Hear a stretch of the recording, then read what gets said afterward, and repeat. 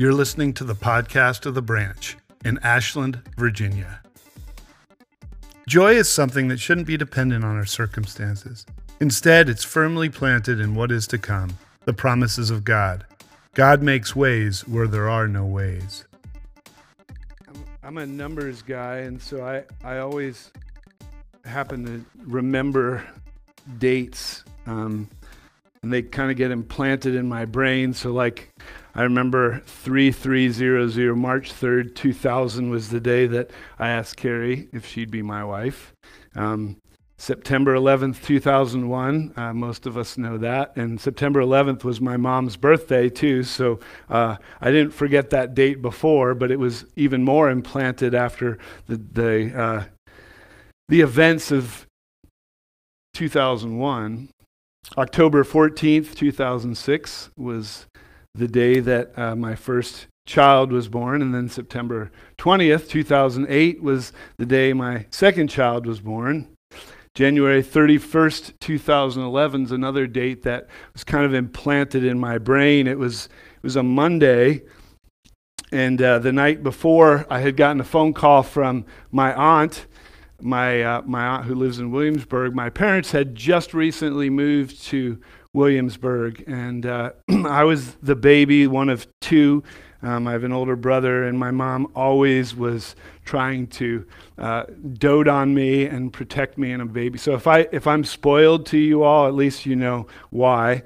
And so my mom had been in the hospital, and she and my dad didn't want to worry me or my brother, so they decided not to let us know. But my aunt felt like she needed to let us know, and what we were hearing from my aunt was troubling. I ended up tracking down my mom and talking to her, and in typical form, she was trying to kind of diminish some of the fears that were going on. And then that morning, January 31st, we received news that my mom had pancreatic cancer. And so we journeyed for a few months, and she fought it for a while, but 6 months later, she finally succumbed to the disease. Well, within just a few weeks of January 31st, after having our two boys and thinking that was all the children we were going to have, a few weeks after we found out about my mom's diagnosis, we found out that we were having a third child. And Carrie and I decided at that point that we were done with surprises. We hadn't found out whether our first two were going to be boys or girls while Carrie was pregnant, but we said, to heck with that, we're going to find out this time. And so we did, and we found out. Actually, I remember very distinctly when we went in, and the tech said to Carrie, "It's a girl," and she said, "What? Are you kidding me?" She didn't believe it. And so we spent time in prayer and in conversation over the next weeks, just knowing that we were just in this weird, tumultuous place. My mom was dying of cancer. We were having a third child. I was working. I was finishing seminary at the time. It was just a lot going on all at the same time. And in the midst of all that uncertainty and even the sorrow and grief, God really led us to the name of our third child. And we decided we were going to give her a few names, so it wasn't going to be just, first, middle, last. We actually gave her two middle names. And so her name's Chloe Irene Joy, which Chloe means blooming in Greek. Irene, or Irene, from which it comes is peace. And then obviously joy. So really, her name means blooming peace and joy. And we really felt like God had given her to us as a gift in the midst of this really difficult time to be our blooming peace and joy. And so that, because really, as we thought about it, as we talked about it, we knew that joy was different than happiness. That joy is something that's more transcendent. Joy is something that's not dependent upon the circumstances that are right in front of us. And we knew that by kind of planting this name on her, on our little girl, that she would be that constant reminder of of the fact that joy is not based on our circumstances, but it goes beyond that. And on this third week of Advent, we focus on joy and the promise of the joy that comes from the Lord and only from Him. We talked about hope last week. If you watched online or if you were here in person, you know that we talked about the fact that hope is firmly planted in something in the future. And similarly, joy is the same way. And unless we plant our joy in something that's forthcoming, that's coming kind of down the road a little bit, then it won't last long. Joy hits us much more dramatically, I think, too, when we're in the midst of difficulty or challenge. Knowing that we had this joy that would come in 9 months was a joy to us in the midst of all the things that we were facing. And when it comes to difficulty and challenge, even deserts and wilderness places. If we read through the pages of the Bible, constantly we'll see that God brings people to desert places. He brings people to wilderness places because the desert is a place of transformation. And when God wants our attention, He calls us to the desert. We may not want to go there. We might not like going there, but it's in the desert places that God changes us, that He shapes us, that He transforms us. When God wants to transform someone, He brings them to the desert. And throughout Scripture, we can see that. The Israelites went into the desert. For 40 years, they were in the wilderness, and they were different when they came out. Elijah went into the desert, into the wilderness, and he was changed there. And even Jesus went into the wilderness for 40 days, and He came out and was different. That's when He started His ministry. When we go to the desert, we will not remain unchanged. God brings us to desert places to change us. It may not always be literal deserts, maybe figurative ones. But we feel like when we're in that desert that God does something in us if we allow ourselves to be changed and transformed. God, hundreds of years before Jesus was born, God spoke through the prophet Isaiah. And we've read some passages this Advent season from Isaiah. We're going to look at a passage this morning in Isaiah 35 that God spoke through Isaiah to the people who were in exile. They were in a desert place. They were in a wilderness of sorts, a place where they needed to find joy, and they needed to find that joy beyond their current circumstance, beyond their exile. And so if you have a Bible or you want to look up on the screen as we read these first verses of Isaiah chapter 35. This is what Isaiah said. He said, "The desert and the parched land will be glad. The wilderness will rejoice and blossom like the crocus. It will burst into bloom. It will rejoice greatly and shout for joy. The glory of Lebanon will be given to it. The splendor of Carmel and Sharon, they'll see the glory of the Lord, the splendor of our God. Strengthen the feeble hands, steady the knees that give way. Say to those with fearful hearts, be strong, do not fear, your God will come. He will come with vengeance, with divine retribution. He'll come to save you. Then will the eyes of the blind be open, the ears of the deaf unstopped. Will the lame leap like a deer, and the mute tongue shout for joy? Water will gush forth in the wilderness and streams in the desert. The burning sand will become a pool, the thirsty ground bubbling springs. In the haunts where jackals once lay, grass and reeds and papyrus will grow, and a highway will be there. It'll be called the way of holiness. It'll be for those who walk on that way. The unclean will not journey on it. Wicked fools will not go about on it. No lion will be there, nor any ravenous beast. They will not be found there, but only the redeemed will walk there. And those the Lord has rescued will return. They'll enter Zion with singing. Everlasting joy will crown their heads. Gladness and joy will overtake them, and sorrow and sighing will flee away." Have you ever found yourself in that wilderness or that desert place?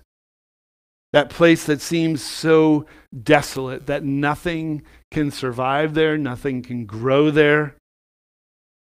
When God brings his people into the wilderness, when God brought his people into the wilderness, they were convinced that he had brought them there to die. We read through the Exodus account in Scripture. We know that they're like, hey, Moses, why did God bring us here? Did he just want to kill us? He saved us from Pharaoh and the slavery of Egypt, and he brought us to this wilderness. Why? And many of us, when we get to that place, when we get to that wilderness and desert place, we wonder if we're going to make it out. And I wonder, has God brought us to that place, or someone that we love? What does that desert place look like? And did you think that God had brought you there to die? Instead of a picture of lifeless and desolate place, Isaiah actually gives God's people something completely different here in Isaiah 35. He says that the wilderness will be glad. It'll rejoice and blossom like a flower. It will burst forth and bloom. This is what God does time and time again. If we look for him, if we wait for him, we know that out of nothing, God brings something. Out of what seems like death and desolate places, God brings life, and it bursts forth. Think about Abraham and Sarah, kind of where it all began in the line of Jesus. The promised child that they had when it seemed like it was a desolate place. For Abraham and Sarah, that wilderness, that desolate place was growing old and not having a child, and yet God had promised them that they would. And it was out of that desert place that they were able to see God's hand. You see, God makes a way when there is no way. When we can't imagine how we're ever going to get out, God not only provides the way for us, but he shows it to us as well. When you feel abandoned, when you're fearful, Isaiah says in verse 4, "Be strong, do not fear, your God will come. He'll come with vengeance, with divine retribution. He'll come to save you." And then these next verses in Isaiah 35, I think in a lot of ways they're pointing to Jesus and what Jesus would do when he came.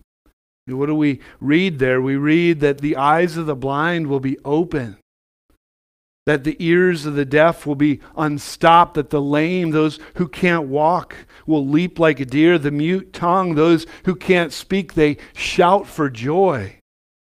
And when we read through the Gospels, we know that Jesus fulfilled these things by doing that very thing, these very things. And yet Isaiah is writing this hundreds of years before Jesus is even born. God will make streams in the desert. He'll make a way where there is no way. In the parched and thirsty land, God shows up. And God transforms what seems bleak and desolate. God takes something and he makes the opposite out of it. Even the picture we see here of burning sand that becomes a pool, thirsty ground that becomes a bubbling spring. Where else can this happen? Who else could do such a thing other than our God? Who else can make that kind of transformation? When the way seems impossible, God makes a way. And here Isaiah says God makes a highway, the way of holiness. And he writes in verse 8, and he calls it the way, which is interesting to me too, because if we study history, we know that the first followers of Jesus, before they were called Christians, were actually called the way. Isaiah writing this is writing to the exiles, those who had been pulled out of their country and are living in foreign lands. And so as he describes what this place will look like, he'll remind them that they will return once again to the place that God had promised them. They will no longer be exiles, but what does that mean for us? To us who may not always feel like exiles. It's easy for us to grow comfortable in the place where we're at and to forget that as followers of Christ, we are exiles as well. We might not necessarily feel like we're in the wilderness all the time. We might not feel exiled all the time, and yet we are. And that we will go, as it says here, to Zion singing. This is where we experience joy. Everlasting joy will crown our heads, it says in verse 10.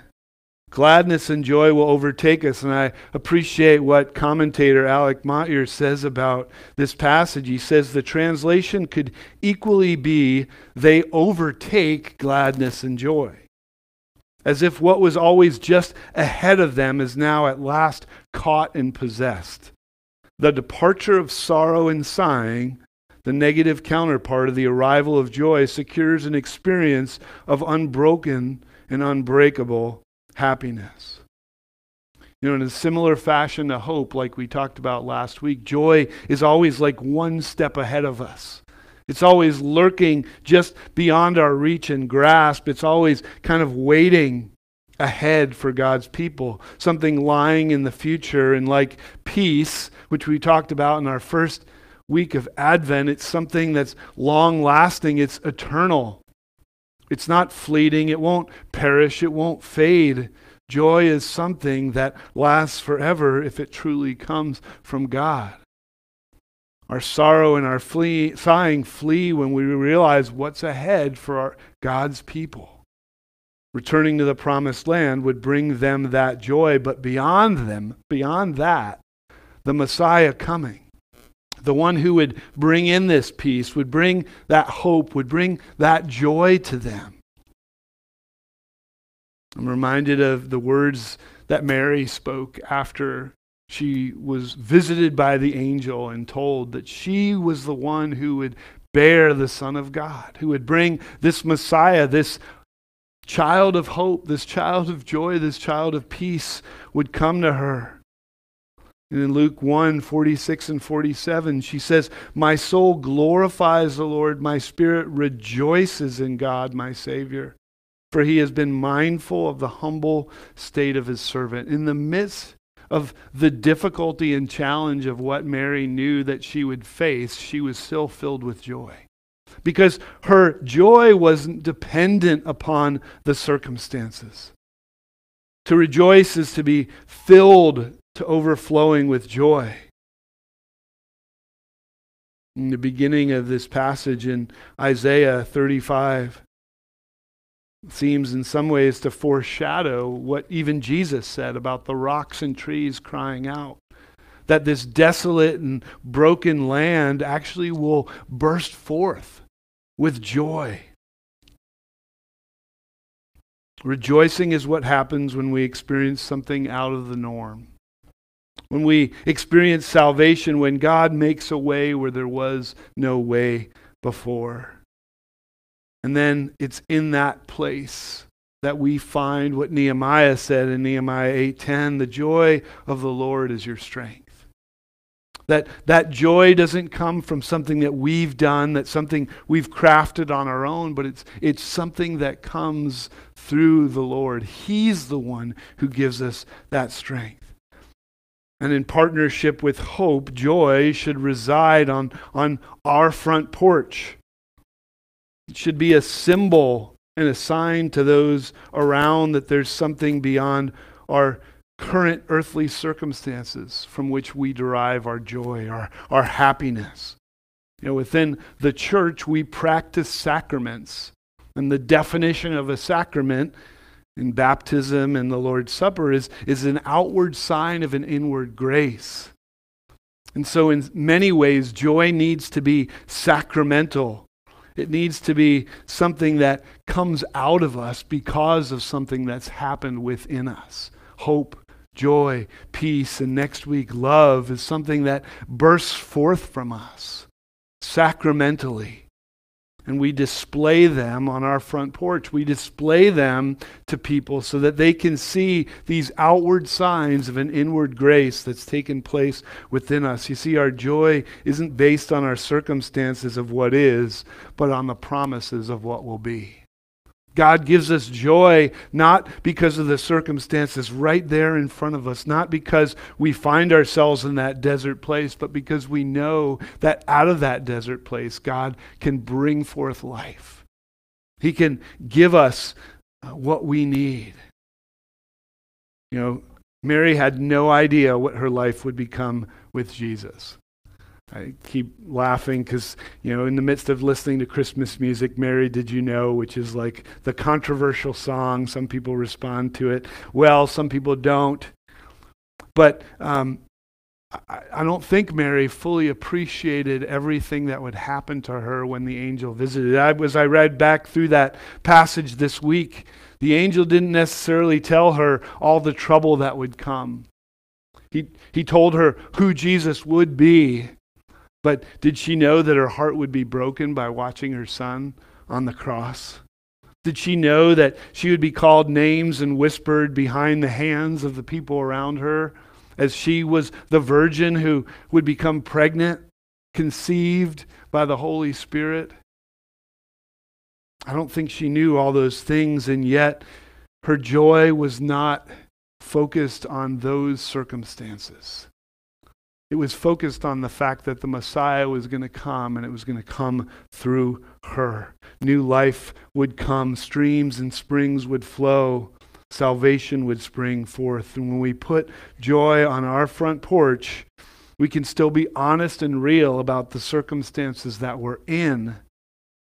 But we can also show that joy isn't dependent only on what is, but what will be. And I wonder, do people see that in me? When people see my front porch, do they just see my attitude and my demeanor dependent upon my circumstances? And what does that look like for them? Do people know that my circumstances don't rule my countenance and don't rule my demeanor? It's convicting for me, to be honest. I'm an emotional person, and I can wear all my emotions on my sleeve, and it can be very evident of what's going on, what my experiences are, based upon what's on my front porch. And I wonder, I know that I need to do a better job of that, to make sure that I'm saying, hey, my joy is not derived from what is right in front of me. It's derived from who I am, who God's created me to be, and what He will give me in the future. As David wrote in Psalm 30, verse 5, appreciate the way the English Standard Version writes it. Because he says, for his anger is but for a moment, his favor is a lifetime. Weeping may tarry for the night, but joy comes with the morning. Can the expectation of joy sustain us and propel us forward? Can we hope for joy and let it fill us in this moment, even if it isn't fulfilled until moments to come? Where does our joy come from? When my mom knew that she wasn't going to survive and wasn't going to be cured of cancer on this side of eternity, she didn't just kind of bow her head and say, that's it, I quit, I'm done. She actually, I found in the days leading up to her death that she had written Isaiah 61, verses 1 through 3 down.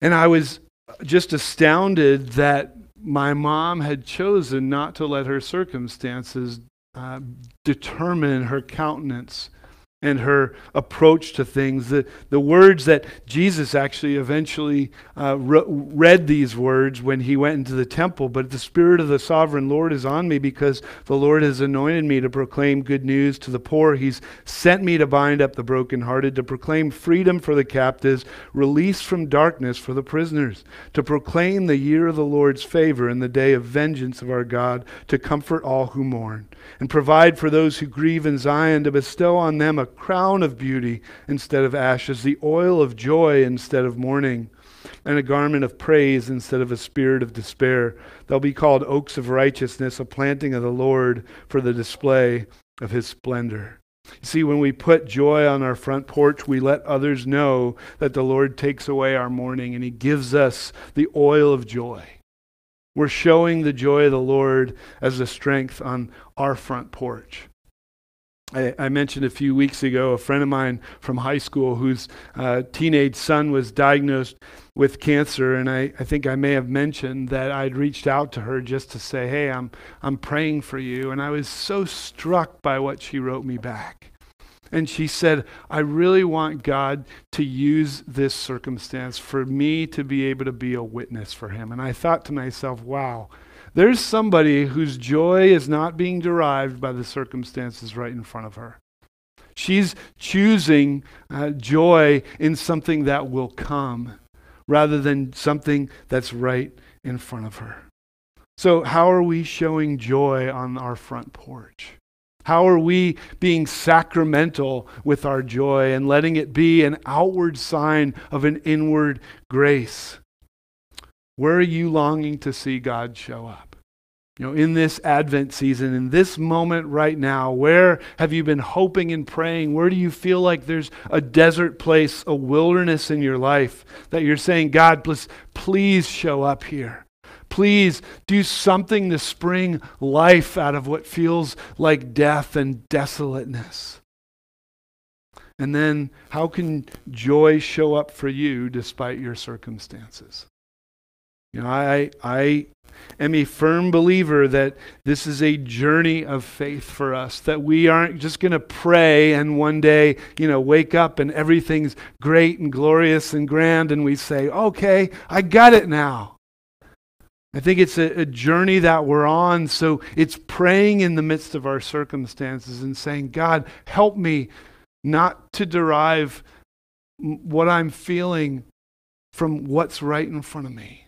Show me that joy, yes, it may come tomorrow, it may come a week from now or a month from now, it may come a long way from now where we fully realize it, but it's still waiting out there. And so how can we show others that even in the midst of our circumstances, we will not be bogged down in those circumstances, but we will put joy in the one who promises he is above all the circumstances. Let me pray for us.